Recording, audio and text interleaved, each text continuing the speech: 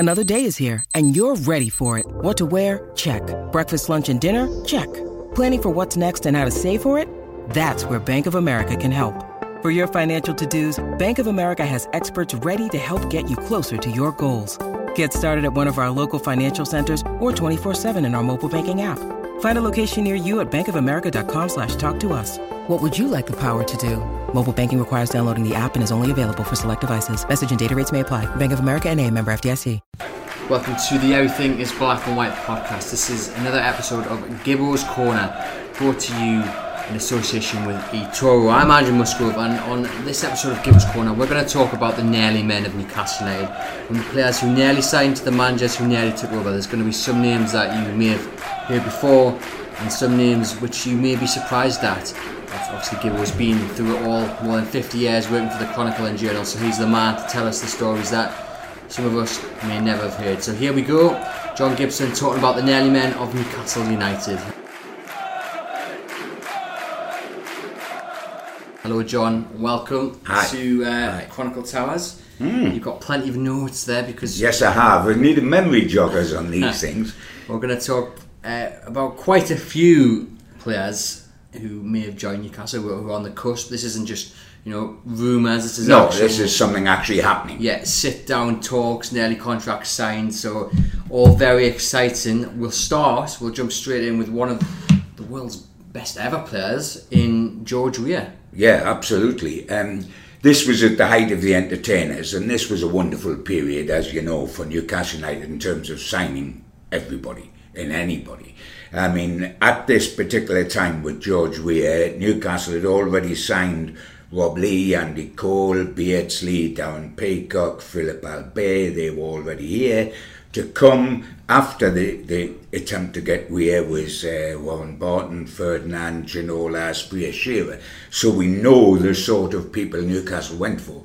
It's slightly different to the situation we're currently in. I mean, it ended up with a world record being paid for Shearer. And in May 95, Newcastle United, which was John Hall, Douglas Hall, Freddie Shepherd and Freddie Fletcher, who is the chief executive, they actually agreed a fee with Paris Saint-Germain by fax at £4.2 million for George Weah, who at that stage wasn't greatly known by the rank and file over here, but he was to become literally one of the greatest players the world's ever seen, was voted World Footballer of the Year. He's now the president of Libya, for goodness sake. How many football people have taken over a country? He literally has. I always remember I was on the inside of things in those days, very much so, because I haven't been a member of the Magpie Group that helped get the Halls into power. I was party to what was happening. Some of it which got in the papers, naturally, others that didn't, because it could have killed deals. It was agreed by fax with Paris Saint-Germain 4.2 for George Weah. I remember Douglas Hall telling me, he said, we're waiting for the details of the payments, how they're going to be made, etc., etc., and literally the I's and the T's with George Weah in terms of his contract. When all of a sudden a message came from the agent that he was going to be sold to AC Milan behind Newcastle's backs. It would appear that the agent and the club had used Newcastle to up the price. Milan had bid 3 million, he went for 5 million. Newcastle had agreed 4.2 in the middle of it all. But I mean, the arrangements were quite staggering and were quite detailed to show that they had got him. I mean, Freddie Shepherd and Douglas Hall were going to America, were due to fly to America. At that stage there was the Newcastle Sporting Club, which you might remember, that was widened up from just Newcastle United. They were dealing in ice hockey, they'd bought the basketball club, they'd bought the rugby club, and they were going over to America to talk to 3 ice hockey clubs over there about linking into the Newcastle Sporting Club. They got a call from KK saying, look, we've got to go over to Paris to clinch a deal for George Weah and to meet George, etc., etc. You've got to come with us. I need backing from the top. America was immediately cancelled. The flights were cancelled. Tickets were bought to go over to get Weah. when they got the message, so he'd gone to Milan. The ironic thing with that is that Douglas Hall then put America back on to go over there. Now we're not going to get where. They couldn't book all the way through to America. They had to pick up their bags at Heathrow. They picked up their bags at Heathrow. Douglas Hall, who had flown all over the world with Newcastle and with his own life, they were in the Concorde Lounge waiting to catch the plane over to America, and he got so convinced that the plane was going to crash and that they were going to die that he told me afterwards, he actually phoned his solicitor to pass on a message to his wife if something happens. They got on Concorde, it went to the end of the runway and the takeoff was aborted. It came back round again. They were told to get off and they would fly out in an hour's time. Him and Freddie got off, absolutely decimated, said, hey, to hell with that. They went to King's Cross, got on a train, come back to Newcastle, and so both was off. I talked to Terry McDermott about the George Weah thing, and he said, Gibbo, we were duped, we were used. We believed that we actually had got him. And ironically, Terry and Newcastle talked to George Weah later. If you remember, he came eventually. I mean, his great years were with Milan, where he went. But he came eventually to play in the Premier League. And he told McDermott, I would have been delighted to come to Newcastle. Yeah, got some quotes apparently that Weah said, I would not have signed the papers in Milan had I known Newcastle United were interested. Absolutely right. Which just verified how much, the deal was on. Of course, what we've got to remember is not only did Paris Saint-Germain want the price hiked up, and they got it hiked up through Milan, but of course the agent's fee similarly hikes up, and so you had the dreaded hand of the agent playing a part in this. But I mean, Weah was not well known. He was unlucky. He was a bit like George Best with Northern Ireland. He was with Libya. They never made the World Cup finals, so he never had this monumental stage to be on. But he became World Footballer of the Year. I always remember him, when we had Channel 5, was it, that had Gaza Italia originally, and they did all the live matches, and I was a big fan of the live matches, and I always remember AC Milan. We are playing for AC Milan, when you've got to remember that I was thinking this fellow could easily be Newcastle, not reported at the time. They're playing at the San Siro against Verona, and Milan defending the corner. He picked up the ball in his own penalty area. He ran into the opposing penalty area past 7 players, slalom type, and stuck the ball in the back of the net. One of the most sensational individual goal as a team goal I've ever seen. That's how good George Weah was, and he was due to come to Newcastle. The consolation, I might add, that we all have is that the striker they got when they couldn't get him was Les Ferdinand, and I don't think any Newcastle United fan would be too upset at the thought of Les coming as a replacement instead of Weah. Newcastle was so exasperated by the way they'd been treated by Paris Saint-Germain that they were going to take them to UEFA, and they'd already started that process of being duped by Paris Saint-Germain. But lo and behold, all of a sudden, another of the entertainers arrives in Newcastle from Paris Saint-Germain, David Ginola, and in doing that deal, they agreed to pull the plug on anything happening with UEFA about George Weah. So out of a killer of not getting Weah, we got Ferdinand and we got Ginola. I suppose it shows just how big Newcastle United's reputation was back then. You talk today about Newcastle signing players from AC Milan or Paris Saint-Germain. It's one of those where you think wouldn't happen. It's a dream under this. It's a nonsense, you would think, isn't it? But back then, I mean, and this is not that long ago. In the 90s, Hall was the owner before the last one. Hall was the owner that sold out to Ashley. So it's that recent, the owner before the one we've got now. Now we're buying £5 million centre forwards, Josler, with all respect to him, £5 million. Here we're talking about George Weah, who World Footballer of the Year. The next one I'm going to talk about, Roberto Baggio, World Footballer of the Year. And we've got Alan Shearer, world record transfer fee, £15 million England skipper. That was commonplace for Newcastle in those days. And as I say, they don't get Weah, so they get Ferdinand and they get Ginola. They don't get Roberto Baggio, they get Espriella from Italy. I mean, it was like that then. That seems a million miles away now. But and funny enough, the Roberto Baggio one, who was just in the July of '95. Newcastle by now were so extraordinary the way they were going about the transfer business, and the board enjoyed it. The Halls and Freddie Fletcher and Freddie Shepherd, they got a huge kick out of going and producing deals that nobody thought were possible. They got a massive kick out of that. They were pushing it all the time. That's how they got Shearer at a world record fee. And that's why they went for Roberto Baggio. Who is it impossible to get? Well, perhaps it isn't impossible to get. You don't know till you try. The story is that I think Douglas Hall rang up, was it Juventus, and said, look, how much is it going to cost me to get Baggio? And they said, there's no one to speak to and he's not for sale. And then Hall jumped on a plane and went, well... It was Freddie Shepherd that made the call, but yes, it was Hall and Shepherd worked in tandem most of the time. And I remember Douglas saying the time he was smashing the club record transfer fee. They smashed it twice in a matter of days for Warren Barton and Les Ferdinand. So they wanted to go again.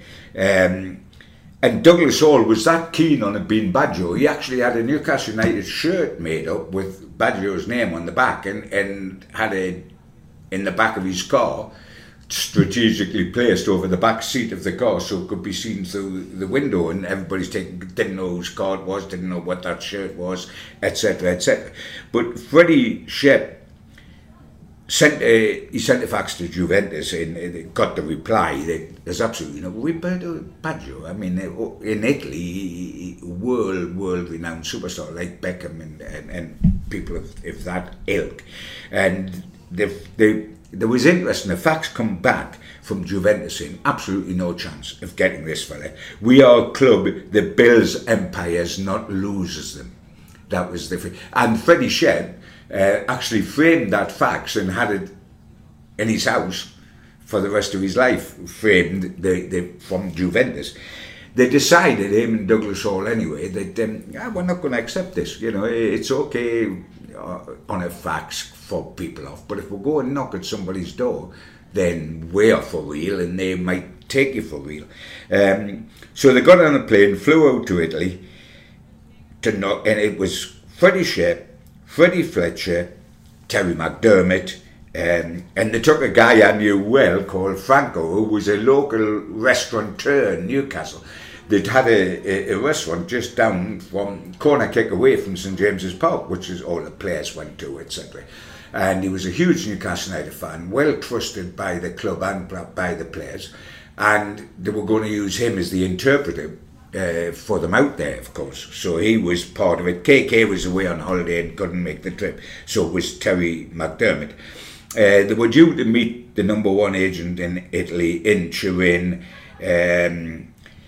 He didn't turn up. They were annoyed. The contingent flew back to Newcastle apart from Douglas, who stayed on to go to Marbella, which is where the family were on holiday.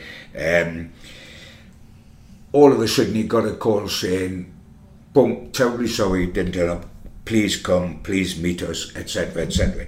The deal was that Juve wanted 8.5 million and Baggio £64,000 a week, and this was in 95, so you know you can treble those numbers up by today's standard. That didn't at all scare off Newcastle United. They went to Milan, due to meet him, due to meet the agent. Again, And they found this great difficulty when dealing with foreign clubs. They openly would play off one club against the other without letting you know that was happening. And again, amazingly, it was Milan who were lurking in the background to get Baggio. I mean, he was World Player of the Year. The Divine Ponytail was his nickname because of the famous ponytail. 1990 World Cup, they finished third. Italy. 1994 World Cup, they made the final. I was there. It was in America. Baggio, amazingly, missed a penalty in the shootout against Brazil. It was the reason why Italy didn't win the World Cup. But again, they were so close. These deals would have rocked the world if they got Baggio and made a massive statement. But again, out of that, they went back to Italy later and got Asprilla out of Parma, who was quite sensational. And then the deal that did rock the world, because it was a world record fee, was Shearer. So Newcastle in those days, this was nothing out of the norm. And while, you know, in the past and now, if there's anything linking Newcastle with a big name centre forward these days, and he's 20 million or 25 million, and that's not the greatest price in the world, but immediately the fans say, come on, we'll spend 5 million or we'll get somebody on loan. That's the market of today. This was happening and happened regularly, as we say, from everybody from Ferdinand, Ginola. What a signing Ginola was. Asprilla, Shearer, Weir, Roberto Baggio. Wonderful times. I mean, that was a clear sign of ambition by Douglas Hall, by Freddie Shepherd, by Sir John Hall. Absolutely. They wanted to go out and win the Premier League. They wanted to turn Newcastle into one of the best teams in Europe. And by the way, Newcastle United finished runners-up in the Premier League 2 successive seasons. So having started when they went into power, on the verge of going into third division, 1 match away from it at Leicester, if you remember, when they won 1 match away from the old third division, to Premier League runners-up 2 successive seasons, and we've been whirling through the sort of people that Newcastle United bought. I mean, that is why the contrast with now is so stark, and that is why Kevin Keegan's book is the way it is, because he was used to operating within the Hall regime, and he was dissatisfied at times. He was a restless little soul, and he was dissatisfied at times when he was working within the Hall regime. So you can imagine what he was like when he fleetingly worked within the Ashley regime, and that is why the book and the bitterness and the bad way he was treated is exploded now, because he was used to these days. Do you think had Newcastle got Weir, had Newcastle got Baggio, do you think they would have gone after Shearer? That's a great question. I think they would. Whether they would have gone after Ferdinand would have been the one, because they played 2 strikers up front in those days. Baggio was essentially attacking midfielder, although he could play, but he got most of his goals from attacking midfield. And Weir and Shearer might have been a heck of a partnership. I think the one they might not have gone for, and by the way, I was more than happy to see, is Les Ferdinand, because in his 2 seasons here, he was absolutely wonderful. But if they got Weir, they would have well thought, we don't need Ferdinand. But of course, Shearer was another dimension yet again. A Geordie, England skipper, world record transfer fee, nicking him from under the nose of Ferguson. I think it would have been Les that wouldn't have come. You mentioned there briefly Tino Asprilla, who came in after Baggio didn't. Many people, wrongly in my opinion, point the blame at him for Newcastle's demise. Yeah. 12 points clear. Yeah. The title. Do you share that view? No, I know how it happened, because in the same way, I mean, Manchester City were going to win the title, and they went and bought Rodney Marsh right at the end. Another who flicked the ball up his trouser leg and brought it out at the top of his shirt, etc., and it didn't work, and so it was all down to Rodney Marsh that he didn't win the title, and Malcolm Allison, they did it. I think that's unfair on Asprilla. I think Newcastle were on the slippery slope. He was a wonderful talent. Again, I had been watching him regularly playing for Parma on a Sunday afternoon live on the telly games, and he played up front with Gianfranco Zola, and the partnership was absolutely phenomenal. the wildest man I've ever known, without a shadow of doubt, off the park. Absolutely crazy and couldn't be controlled in any way whatsoever. So there was that side to him. While totally likeable, as a lot of wild guys can be.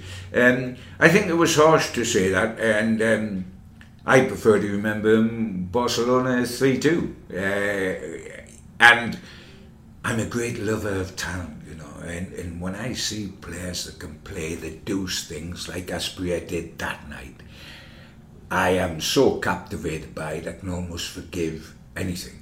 It's when I watch players that can't do things and just toil, bless them, because they're giving you the blood, sweat and tears, but unfortunately the tears are mine and the blood and sweat's theirs.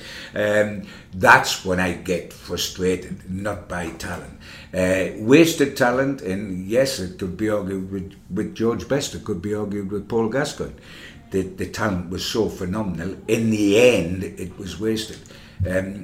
But I prefer the fond memories of Asprilla rather than blaming him for not winning. Though I do wonder if we'd won it the first time, Andrew. Not so much the second time when we finished runners-up because we were behind. But the first time was all set. I think Keegan wouldn't have left, and I think the doors would have, and I don't think the holes would have left and the doors would have been open for a whole different future to the one we've got now. If only. I mean, one thing I do want to ask, I mean, it must have been exciting as not just a reporter but as a fan to get, you know, the names that were getting plucked out of the air and to see that Newcastle weren't arrogant about convincing these players to come to Newcastle. No. They were just confident in their ability to sell the club. I mean, I've got to pinch myself that I lived through that period. And I'm so relieved it happened that way, because I'd been heavily involved because of the push to get the current board out and the new regime in with John Hall. And as I've said many times, when we succeeded after 2 years, suddenly I was in a cold sweat lying in bed, because I thought it's all right to succeed, but what if this goes belly up? What if this doesn't work? What if this regime is a disaster? And I know at the end it tapered away badly when we got Michael Owen and things start going downhill. But by then, John Hall's hand was off the tiller. He'd stepped back to allow Douglas to carry on and to allow Freddie to carry on, and he was very much a man in the past. And I think the dynamic Newcastle was with Sir John Hall in charge and Keegan in charge. Yes, people like Freddie Fletcher behind the scene, Douglas, Freddie Shep, contributed enormously, but the partnership that was taking us to the moon, to land men on the moon, was John Hall and Kevin Keegan. And it was a privilege not only to be around and see all these come in, Andrew, but to be on the inside and trusted enough by the club to hear all these deals, to hear about Weir and Baggio as it was happening. Didn't happen, didn't come into print immediately because it wouldn't have helped.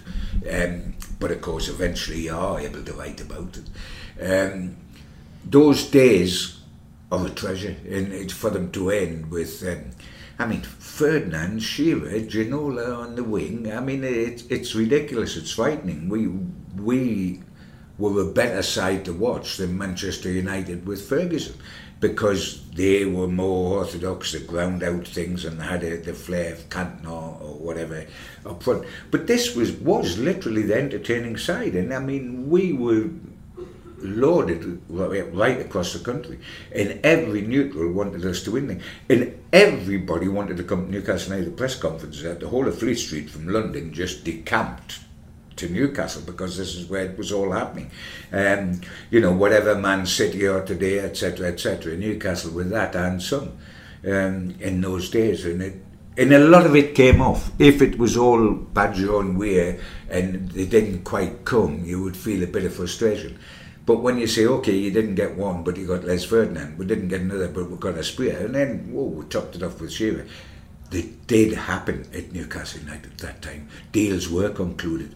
Wonderful time, and makes right now the misery it is when you think within your lifetime. You think of the signings that we were doing then and the signings that we're doing now, where we're grateful to get somebody in on loan. All the more reason to tell them in episodes like we are doing. Yeah.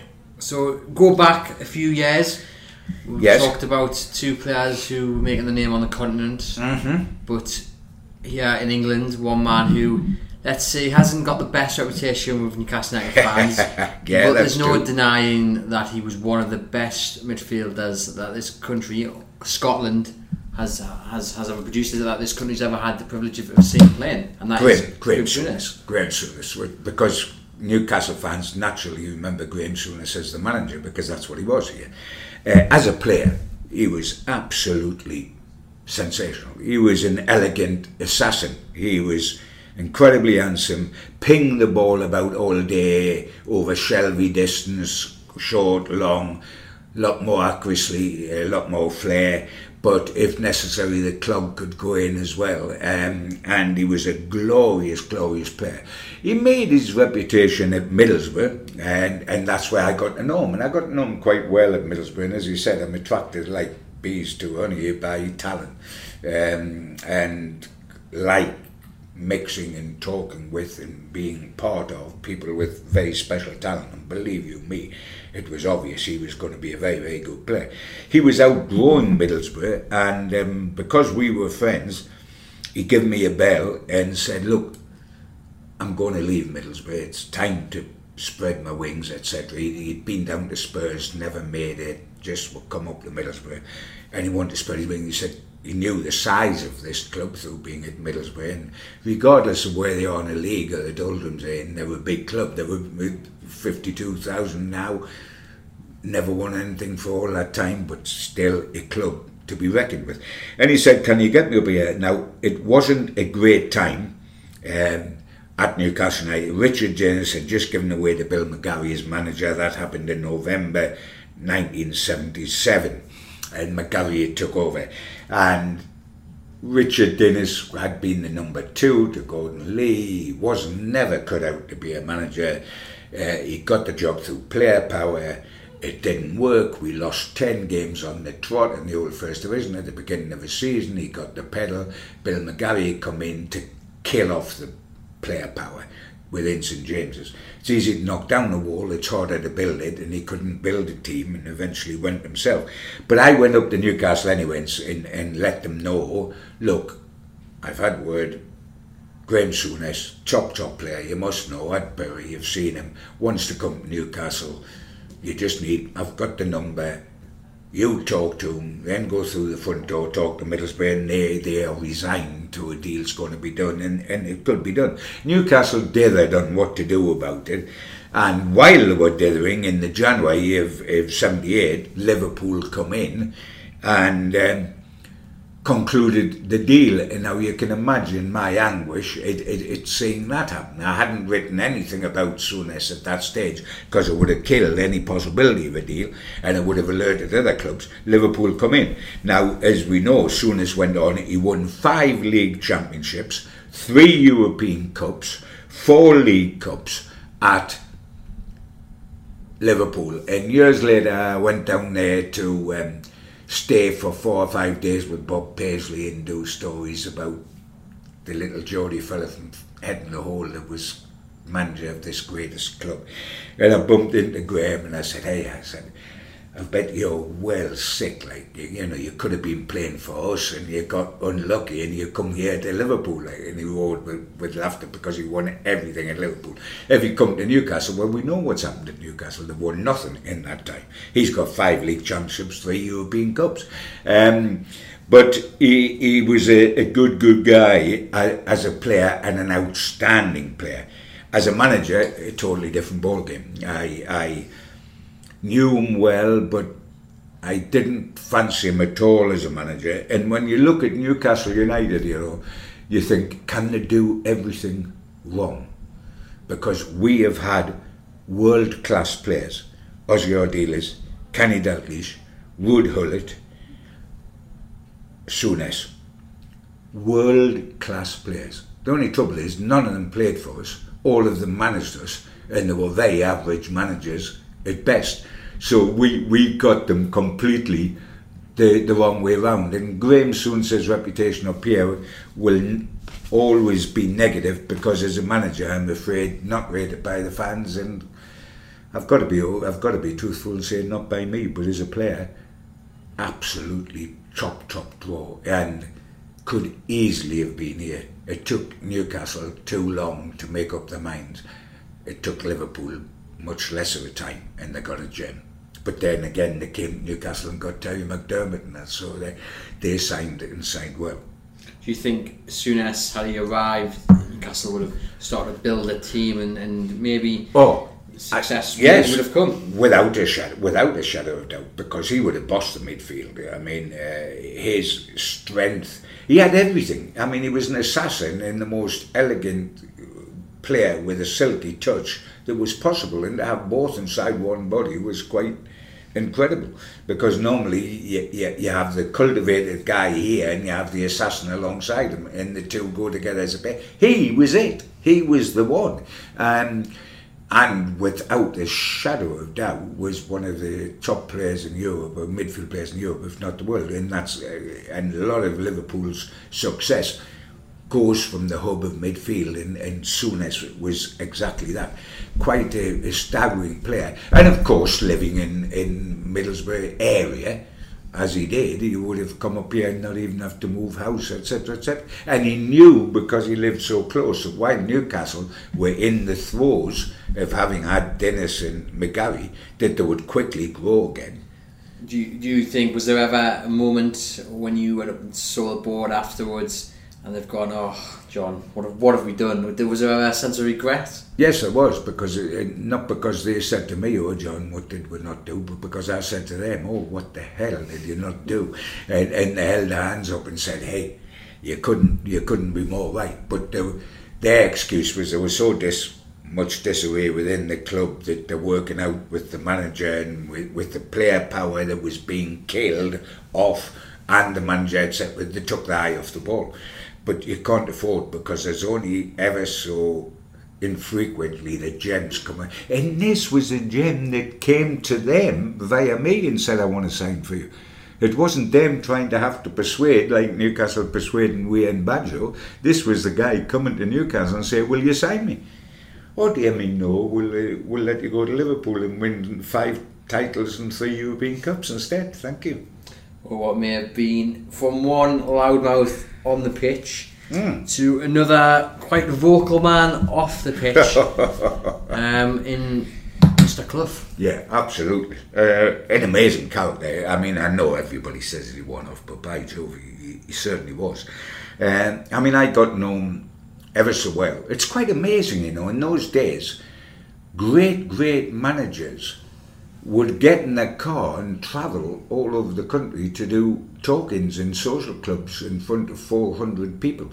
I mean, I regularly did talk-ins with Brian Clough and Bobby Robson throughout the North East. Clough, not just when Cloughy was up in the North East, or Bobby, but when Bobby was managing Ipswich and Cloughy was managing Nottingham Forest, they would jump in a car up to the North East. I'd have done a deal with a social club to put them on for a night, and they would come up here to talk and then drive through the night back home. Can you imagine these days Pep Guardiola or Klopp or Arsene Wenger before he left, or Ferguson before he left, doing that sort of thing? Managers in those days did. And I got to know Cloughy well because I did a lot of gigs with him up here, and I'll tell you a couple of stories about him in a moment. But talking about him coming to Newcastle, it became a pretty persistent theme with us up here. We had a group of people who were supporters club people, who involved Malcolm Dix, John Worf, Peter Ratcliffe, myself, etc., and became the backbone of the Magpie group that worked with John Hall to put John Hall into power. And this all started just before John took over at Newcastle. And I always remember sitting at one of the do's up here and talking.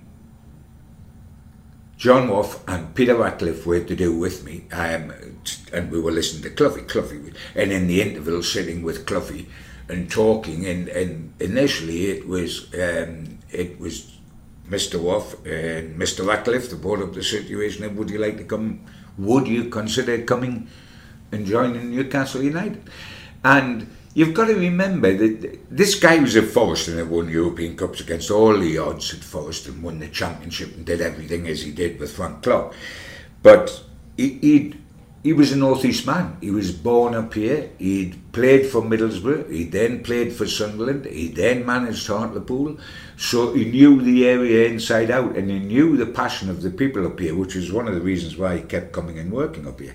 And he was really, really interested. And it had gone further than that when Stan Seymour Jr. was running Newcastle, and Malcolm Dix and a few of the lads I've just mentioned went with the idea of approaching Clough and making him Newcastle United manager. Arthur Cox was with us at the time. Again, it was one of the doldrum times just before Arthur got a massive lift off at Newcastle by signing Kevin Keegan, the player, and then following that up with Peter Beardsley. Waddle was already here. That was a front three that won us promotion. But at the time, Newcastle were very much in the doldrums of the second division, and with Seymour's blessing, approaches were made for Cloughie. He said he was more than interested, and he did on this other occasion when we sat and talked about it in the social club up here and talked about it way into the night and in some considerable detail. It was put out. You could be managing director and manager. In fact, you can be anything you like. You can knock Gray's Monument down, put yourself on the top of there if you want, if you come and manage Newcastle United. And ego, having that sort of title, but also being the manager, not managing director and having a manager, he would combine both jobs. He was very, very close to coming here. Because whatever we say, you can't argue that one of the biggest clubs he ever managed was Leeds United, because Derby and Nottingham Forest were nothing at the time Clough, Derby had been, at the time Clough made them something yet again. So that was the wonderful thing about him. He built up these clubs that weren't naturally 50,000 backed by spectators and made them what they were. So the idea of having Newcastle United, he could see the potential in that, and it appealed to his ego. Amazingly, in the end, it appealed to him on a football terms completely. And I know, because I know the man, how seriously he considered it and was very, very keen. As is often the case in these things, it was the wife that didn't want to move. And that was often the case, because nowadays, people don't move around, do they? Steve Bruce lives in one house in Birmingham and manages Sunderland, Hull, whoever, and the family stay there. And so that happens with top players now as well. They don't often move to the city. I mean, Benitez family in Liverpool and he manages up here. But in those days, you went as a caravan. You may as well live in a caravan if you're a player, travelling around every 2 years to another club. And Barbara, who was well established down in the Midlands area, ironically, again, a person that knew the North East ever so well, just didn't want to move her and the family, having left here.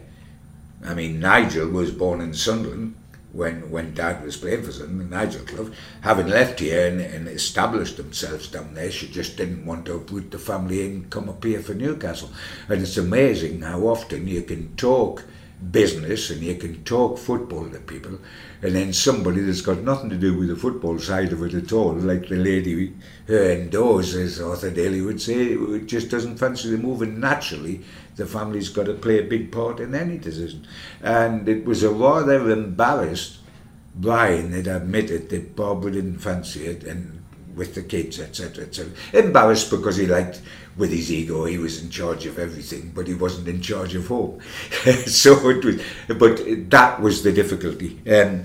But an amazing man of contradiction. I mean, he's someone I got to know so well, Andrew, and I didn't know him at all, because and you would never know him, because you saw the wonderful side of him and then almost the cruel side of him at the same time. I remember, for example, Newcastle going to Jersey pre-season when I was travelling with the club, going to Jersey for pre-season friendlies and, bonding and all that sort of thing. And I walked in the hotel, it was just a couple of weeks before the season opened, walked in the hotel after training, went for dinner, and there's a big table down the bottom end with Newcastle United on it, exclusive for the players and the directors, etc., etc. And I sat at the round table 100 yards away, and all of a sudden I hear this nasal voice in my ear saying, what are you doing here? I turned around, it's Cloughie.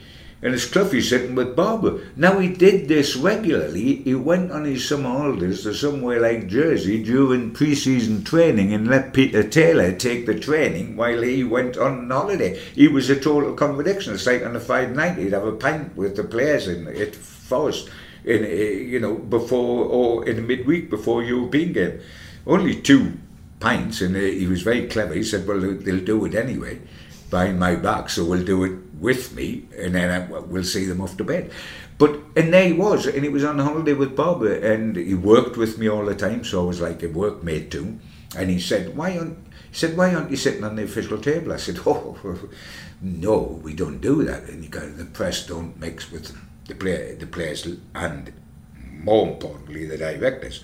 So he made a huge fuss, as Cloughie does, of getting a waiter to pick up all my food and everything and take it over to his table and put it on his table and announce in a rather loud voice so that Newcastle United could hear it, that I was to sit at this table every evening and have my meals with him, etc., etc.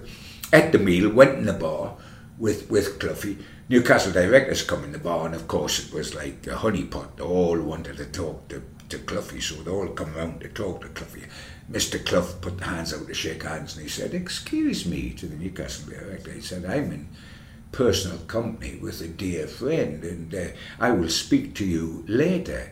Now, John, where were we again?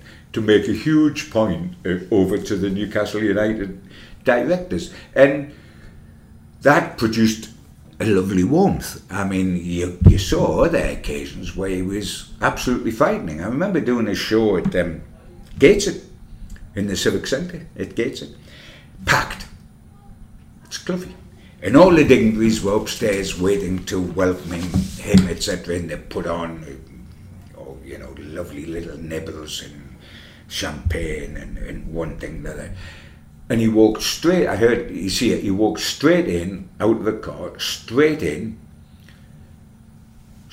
onto the stage, wouldn't go upstairs to meet the dignitaries. They're all standing upstairs waiting to greet him in vol au vents and drinks. And went straight on the stage, sat on the stage, signed autographs, refused to come off at half time to go up and see them again upstairs, all the dignitaries, stayed on stage, signed some more autographs. Some little girls, bless them, were in absolute tears who were going to do a gymnastic entertainment thing on stage in the interval, and Cloughie wouldn't come off the stage. He got changed in the car on the way over into an immaculate silver suit, beautiful silver suit, until I looked down and he had trainers on, untied, laces untied and no socks. And he had this magnificent suit, shirt and tie, trainers, laces, no socks. Had to be different. Halfway through the evening, he gets a question about signing Justin Fashanu, the centre forward, apart from saying, well, he's an absolute disaster, but what do I know about centre forwards? I haven't been a great goal scoring one himself. But he suddenly switches tack completely and launches an absolute tirade at the audience about this country and them allowing Maggie Thatcher to become Prime Minister, because of course he was a huge Labour guy. And he launches this massive tirade to which the audience are completely bemused, because the question was about Fashanu, and this was a Labour stronghold that he's lashing for allowing Thatcher to become Prime Minister. But he was a man of total contradiction, a genius of a football manager. The wonderful thing is that neither the players nor anyone else knew what he was going to do next, and there was always a fear factor in Cloughie. But you ask for anybody that played from Frank Clark to anyone else, Cloughie was the main man. If he had come to Newcastle by Jove, he would have had to be given his head. You can't imagine Brian Clough managing under Mike Ashley, can you? Can you think of that just for 5 seconds? I don't think we can. But you can't imagine him managing under a lot of people. And that's, of course, why he didn't get the England job, because the FA wouldn't allow him to manage under them. But quite extraordinary. And you talk about what would have happened if we'd got Weir, if we'd got Baggio, etc. Okay, we mentioned who we got instead, which was pretty good. But what might have happened if we got Cloughie? That could have been really, really something. Because by Jove, you would have done it his way. There we go. Do you think he would have been able to handle a club the size of Newcastle? Because they didn't have the success that Leeds had when he went to Leeds. Obviously, he had a big shoes to fill there in Don Revie. But yeah, like you say, the size of the club in terms of support, I think he would. His ego I've got to be truthful. His ego, which was part of him being a genius, but part of his drawback, got in his way at times. In the Leeds move, he wasn't with Peter Taylor. And when you look back at his career, Peter Taylor was so important to him as his number 2. He was important, and he was only 3/4 the manager. Taylor was the other quarter. Once they split very acrimoniously, and from to go to Leeds of all clubs, because he the first thing he did, Revie was absolutely adored. I knew Jack Johnson, who was a Revie man, and the players absolutely adored him, etc. He walked in, and on the first day, all the huge names, Billy Bremner and all those, got up and said, by the way, you lot can throw all the First Division Championship medals in the river because you got them by cheating.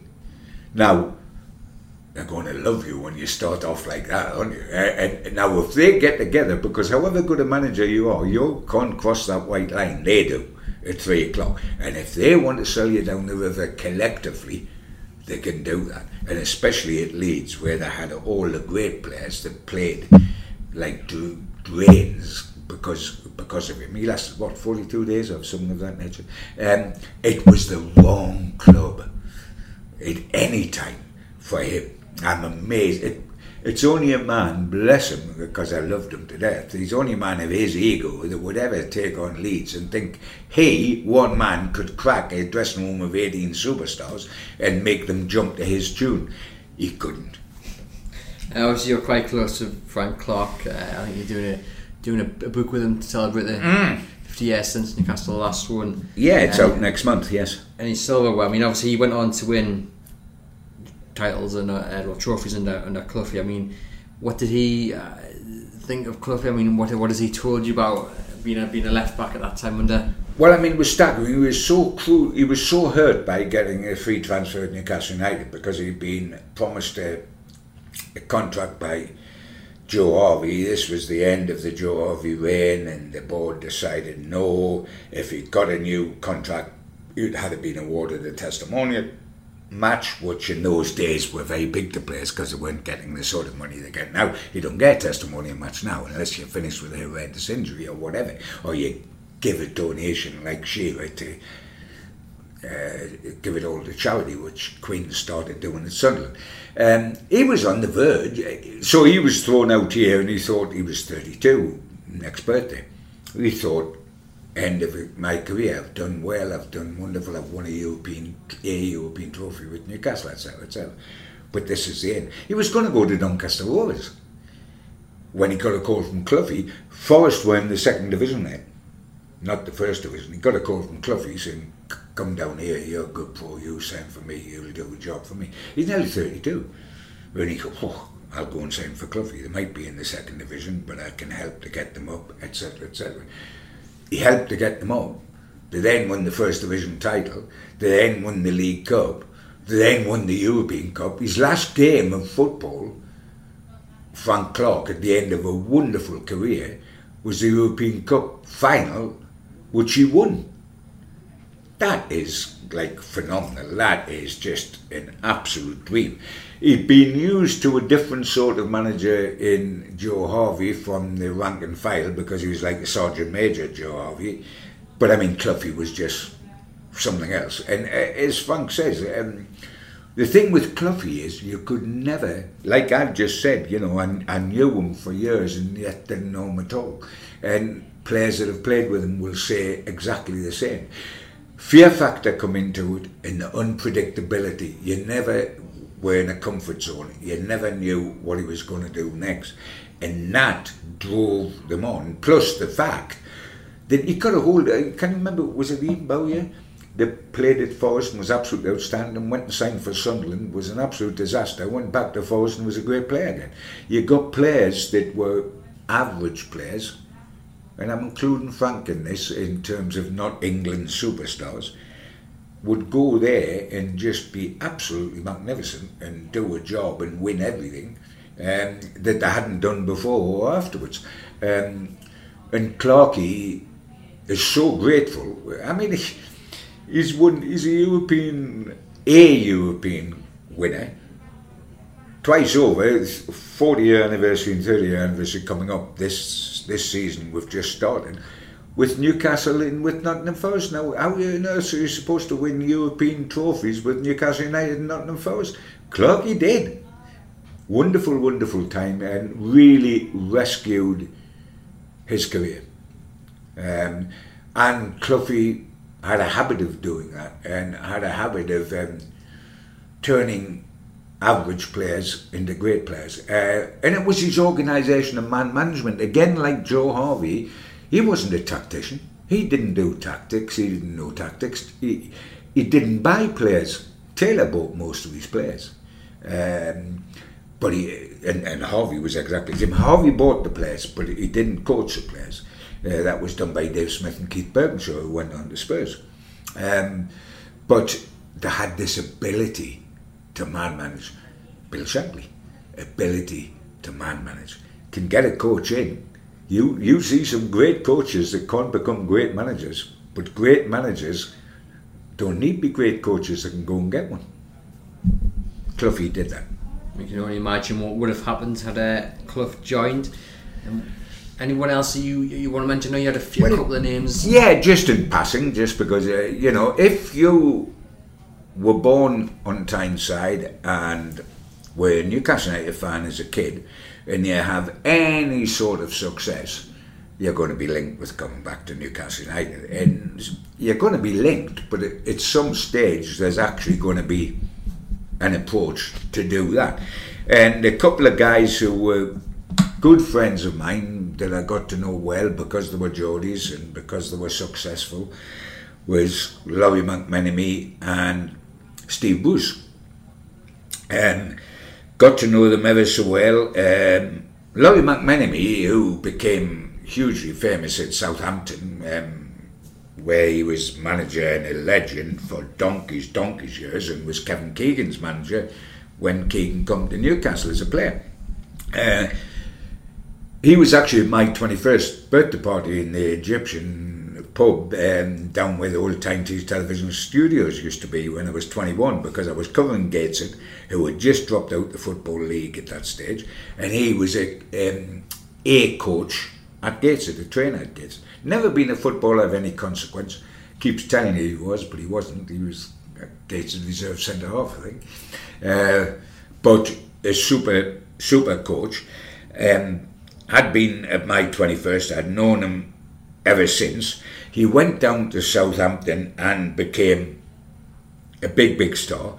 And in 1976, you may remember, they were a second division club, but they won the FA Cup by beating the mighty Manchester United at Wembley, 1-0. That was the stage when Newcastle United attempted to bring him up here as a Geordie to manage Newcastle. It was Lord Westwood who was the chairman of the club.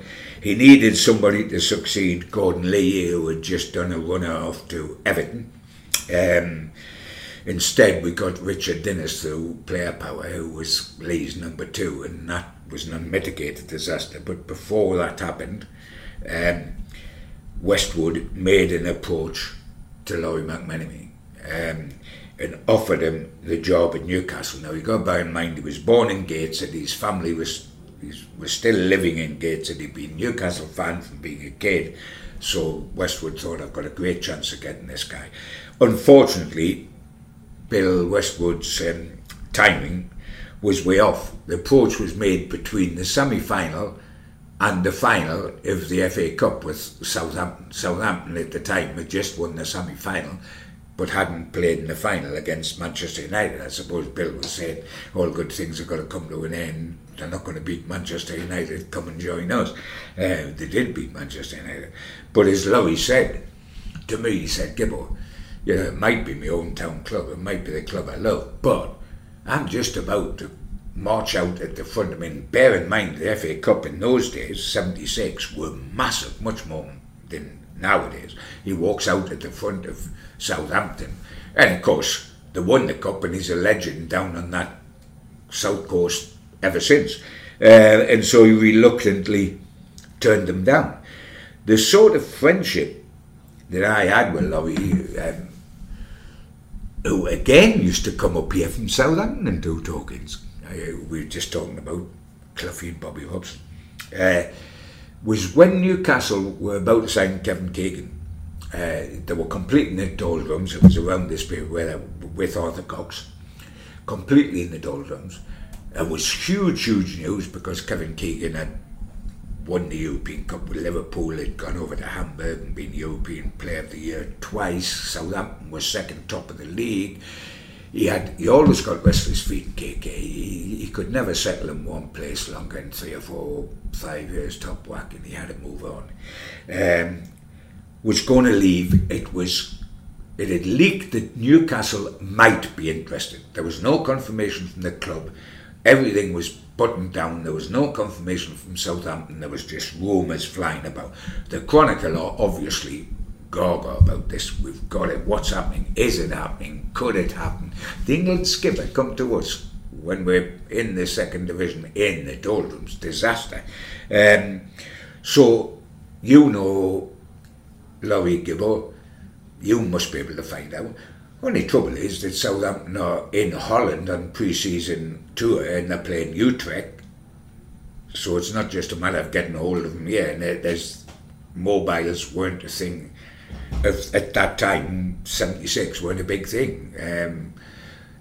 So how do I get them? I found out the hotel by going up the Southampton paper that the football club was staying in. I knew John Mortimer, who was Lowy's number 2. I phoned the hotel looking for Lowy. You've got to bear in mind the world and his wife wanted to speak to Lowy with the Kevin Keegan thing on. I got put through to John Mortimer's room. He said, Gibbo, I can't tell you a thing. I really can't. It's more than my job's worth. If anything's mentioned, I can't confirm or deny anything.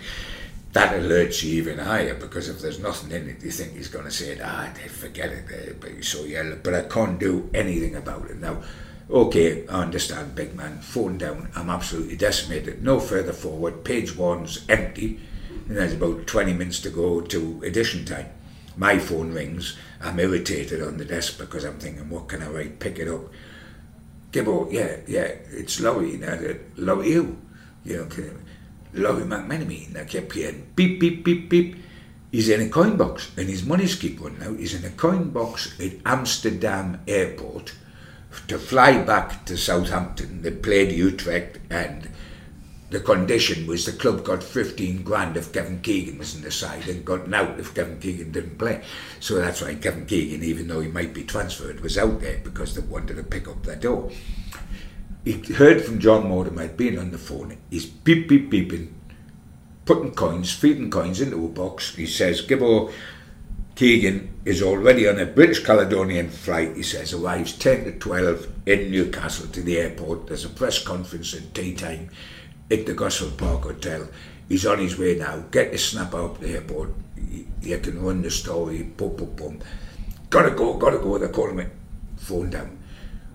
One of the biggest exclusives you could absolutely get, as big as when Shearer signed, as big as when Supermax signed.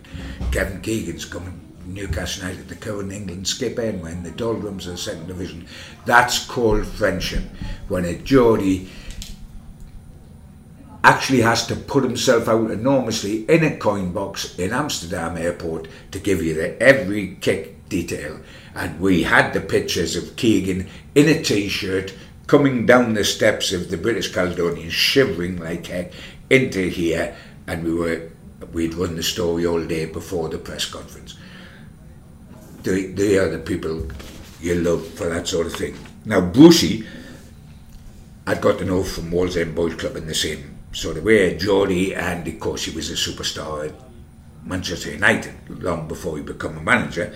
And he had gone with Beardsley, and neither Beardsley or him could find a football club. They were touted round Cambridge, Gillingham, all these places, and bearing in mind what they both become, inevitably with the success he had as a manager, he was approached by Freddie Shepherd at this time to replace Bobby Robson. When Bobby Robson was leaving Newcastle, Freddie Shepherd tried to get Steve Bruce. This was before Steve Bruce went to Sunderland, obviously.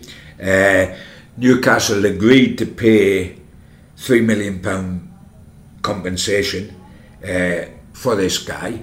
The trouble was, it was in June of that year, which is 2004, he just signed a new 5-year contract at Birmingham City. It was 2 months later when Newcastle made their approach through Freddie Shep and were going to pay the compensation. The 3 mil would have had to be increased actually, but that was Newcastle's offer. The trouble was that Steve got cold feet because early in his managerial career he'd kept moving about. He'd knocked clubs on the head to go to a supposedly bigger club and to go to a bigger club, and he felt he was getting a reputation of walking out on football clubs, and in the long term that was going to do him no favours whatsoever. And having just signed a 5-year contract 3 months beforehand, he got cold feet that he couldn't do it. There would be one move too far, and he had to spend time. He stayed at Birmingham. He always regretted that, and he regretted it even more when he went to Sunderland in an effort to get a big job. And I told him the day he went to Sunderland, I said, Steve, I don't know what you've done, but you've committed suicide. He said, why? I said, well, I couldn't tell you why. Because Newcastle United fans, for what it's worth, will never forgive you. The Newcastle United fan that turned down Newcastle United and has now gone to Sunderland. And I said, the Sunderland fans, you're going to have to win the FA Cup, the Championship, and get into Europe, because if you don't, you'll just be a Geordie so-and-so. If you win, you'll be okay, and if you lose, you'll be a Geordie so-and-so. And of course, that's what happened to him. And he says the fans, the Sunderland fans, I think he had a couple of top 6 or top 7 finishes at Sunderland, which was quite amazing. But he lost 2 derbies. But he always told me that the one they did for him with the Sunderland fans was not the 5-goal derby up here when he lost at St James's. When I was sitting about 40 yards behind him, and I've never seen such a dejected figure on the touchline as Steve was that day. But if you remember the one down there when we won by a goal, Ryan Taylor over the wall into the top corner, he reckons that is the one on home soil down there that turned the Sunderland fans completely the other way around. And he said that being a Geordie did cost him his job at Sunderland, and what I'd said privately to him when he went turned out to be the way it was. And bless him, because he is, and I'll reiterate, and I know Newcastle fans don't like him because he went to Sunderland and he didn't come here, and Sunderland fans don't like him because he's Geordie, but he's one of the nicest blokes I've met, one of the best people to be in their company, is a good, warm guy, and a guy who was a fabulous, and he never got an England cap, I don't know, when he was Manchester United. In one season he scored 19 goals from centre-half, you know. What would we give for a centre-forward now who had scored 19 goals? He scored 19 goals from centre-half, going up for set pieces and corners with his headers, etc., etc. And a lovely, lovely man with a good football brain. Not liked up here, but liked by Gibbo. Fantastic. And then just briefly in a sentence, out of the players and managers that we have mentioned, the one for you, that hurts the most, shall we say? Brilliant question. I think Cloughie's the one that I would like to have got. The player I would like to have got is the wrong one because he approached me, but as soon as we and Badger were absolutely fabulous, but and the deals were genuine, but it would have still been Fantasy Island. I'm quite happy to have got Ferguson, to have got Ferdinand and Asprey that came along. Cloughie might just have been sensational, and it wouldn't have stopped. That's got nothing to do with Kevin Keegan and Bobby Robson coming along. The more the merrier. But soon as I personally was involved as the go-between in the whole deal, a wonderful player, begging to come here, and we couldn't sign him for goodness sake.